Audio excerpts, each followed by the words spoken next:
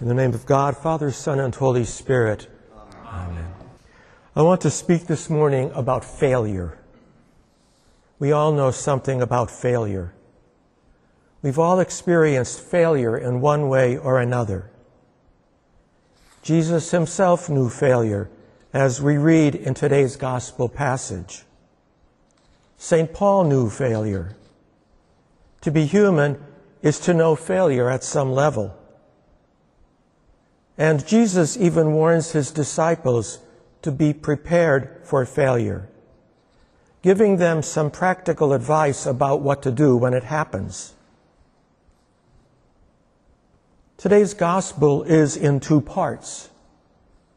The first tells of Jesus' difficulties in returning to his hometown after an impressive series of miracles, healings, and wonders performed while on the road, only to be met with skepticism and outright rejection. It's hard to know where to place the blame. Word would certainly have gotten back to Nazareth about all that had happened with Jesus while he was away. People likely turned out, as people will, to see what all the fuss was about. Maybe Jesus wasn't dazzling enough, or impressive enough, or mature enough for his hometown audience. Or on the contrary, maybe he had matured too much and in the wrong directions.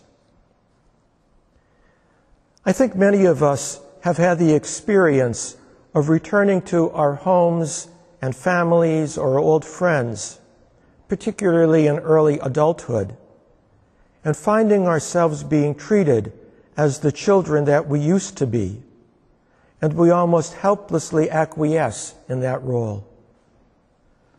I know people who have said that although they are now in their 40s or 50s or beyond, when they visit their parents or even their siblings, they find themselves regressing to a state of dependence, impotency, or outright infantilization. And the reaction is often one of frustration, anger, and rejection.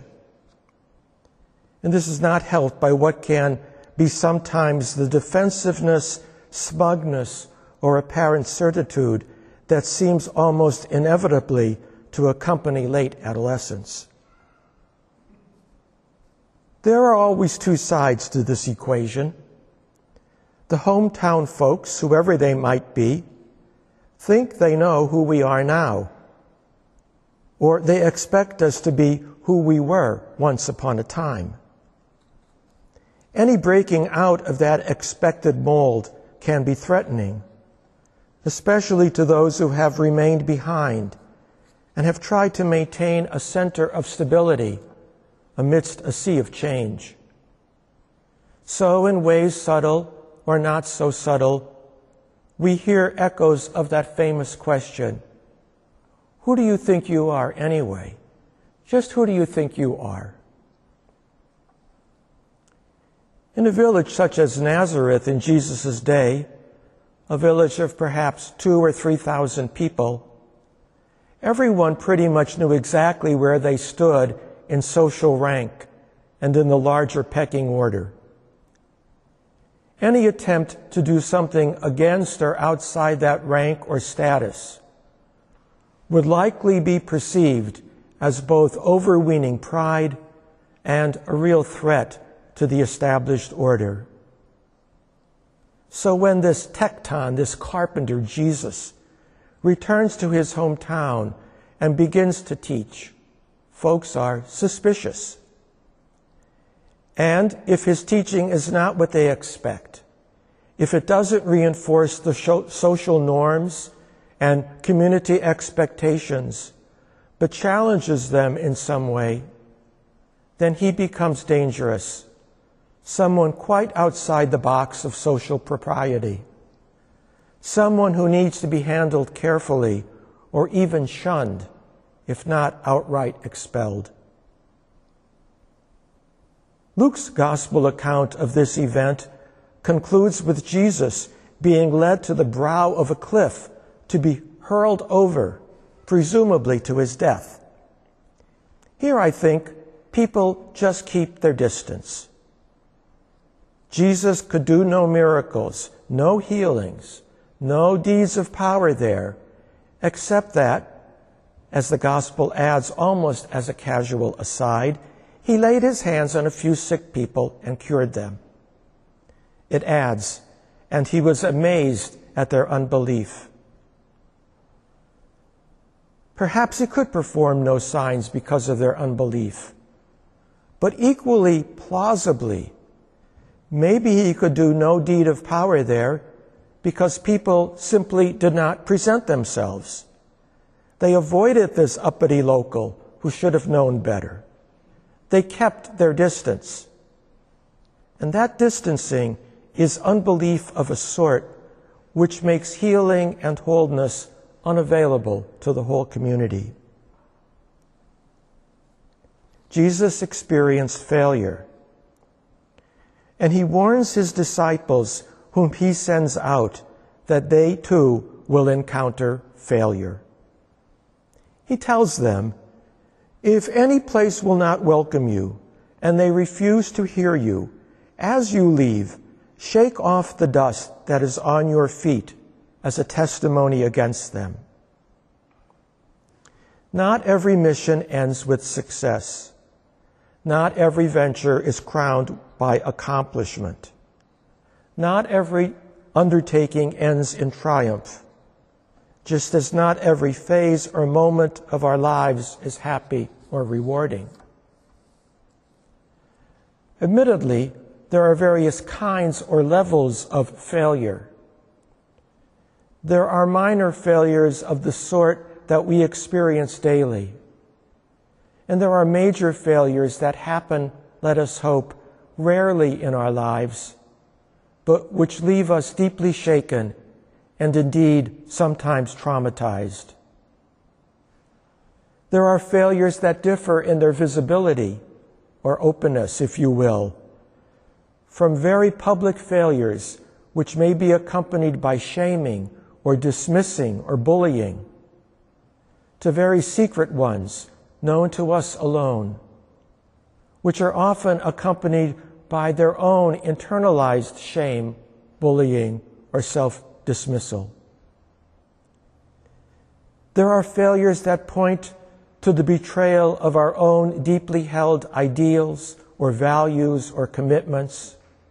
And there are failures that have to do with a sense of professional competency in our work or vocations. There are failures that relate to relationships that have been damaged or destroyed, or to put it more honestly, that we have had a hand in damaging or destroying. These may be the most painful of failures and the most long-lasting in their consequences. What I find interesting in today's gospel is that the very practical advice that Jesus offers his disciples when they meet with failure on the road is advice that we too can adapt. The dust shaking that Jesus described was probably a common ritual decontamination practice.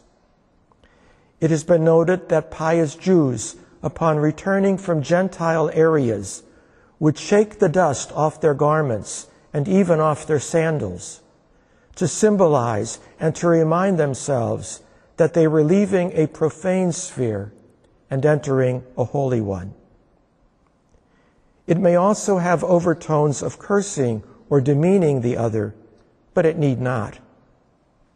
More likely, it was a way of reminding themselves of the need to free themselves of the psychological and spiritual and material attachments that can come from journeying through a strange and perhaps exotic land. It becomes for Jesus' disciples a liturgy of letting go after failure.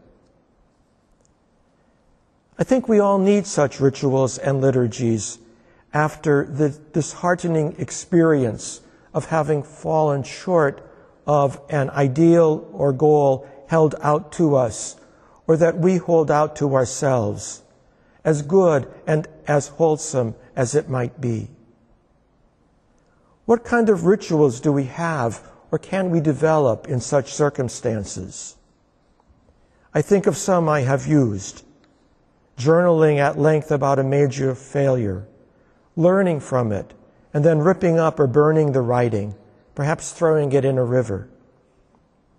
In other instances, taking a long walk and clearing my heart and my mind, examining my responsibilities, my mistakes, my blind spots and filters and prejudices, and recognizing how so often I am just like those hometown folks of Jesus' day. One preacher has noted that this ritual of shaking out the dust is important not only for the townspeople who need the witness that God's word has come and they have rejected it and are called to repentance. It is a ritual of importance to the disciples. I quote, "It helps them bring closure to a failed initiative and move on from it. The people of God are not to waste their resources fretting over those who will not receive the word, nor are they to waste their time in self-absorption when things don't go as planned. Just as Jesus acknowledges with disappointed wonder his rejection by his own people and then moves on to other villages, so his disciples are admonished not to tarry seeking to persuade those who refuse the message. Move on." After failure, we need to move on. Sooner or later, we need to get on with our lives. Again, how do we do that? I find it significant that Jesus sends his disciples out 2 by 2, which to me implies that not only is success to be shared, but so too is failure. We generally ought not and often cannot do this shaking off the dust by ourselves. We need at least one other person to share in our failures and in our rituals of moving on. This may be a friend, a confidant, a spiritual companion, or professional counselor. But frequently, we simply can't do it on our own, especially in the case of failures which have been significant or traumatic. Prayer, certainly. Perhaps a priest. Perhaps the sacrament of reconciliation. Not so much in terms of forgiveness of sin, but in terms of release from the bondage of self and societal rejection. Failure is never fun. Failure is seldom welcome. But failure may not be all bad. St. Paul, in the astonishing words that we heard this morning from 2 Corinthians, talks about his own struggles with being less than effective and less than perfect, even in the face of wonderfully consoling mystical revelations. He has been misunderstood, vilified, and rejected. He speaks of a thorn given him in the flesh, a messenger of Satan to torment him, which, he says, was given him to keep me from being too elated. I'm not sure how many of us are often tempted to feel too elated. But the other part of his message is that when, in spite of fervent prayer, the thorn was not taken away, when the failures continued, when the struggles seemed almost overwhelming, he learned an important lesson from the Lord. My grace is sufficient for you, for power is made perfect in weakness. Power made perfect, fulfilled, fleshed out, brought to completion in weakness, and yes, even in failure. We must learn something here, something central, something that, I might say, is at the very heart of the gospel, and that is the Lord's assurance that my grace is sufficient for you. The great and outrageous Lutheran preacher, Nadia Bolz-Weber, shall have the last word. She says, and I quote, "Rejection has been the traveling companion of the gospel from the beginning. Don't take it personally." Rejection, failure, weakness. Don't take it personally. In the end, it's not about you or me. It really is about the power of God at work in us, doing infinitely more than we can ask or imagine. God, whose grace is sufficient for us. Now unto God the Father, God the Son, and God the Holy Spirit be ascribed, as is most justly due, all honor, power, might, majesty, and dominion, henceforth and forevermore. Amen.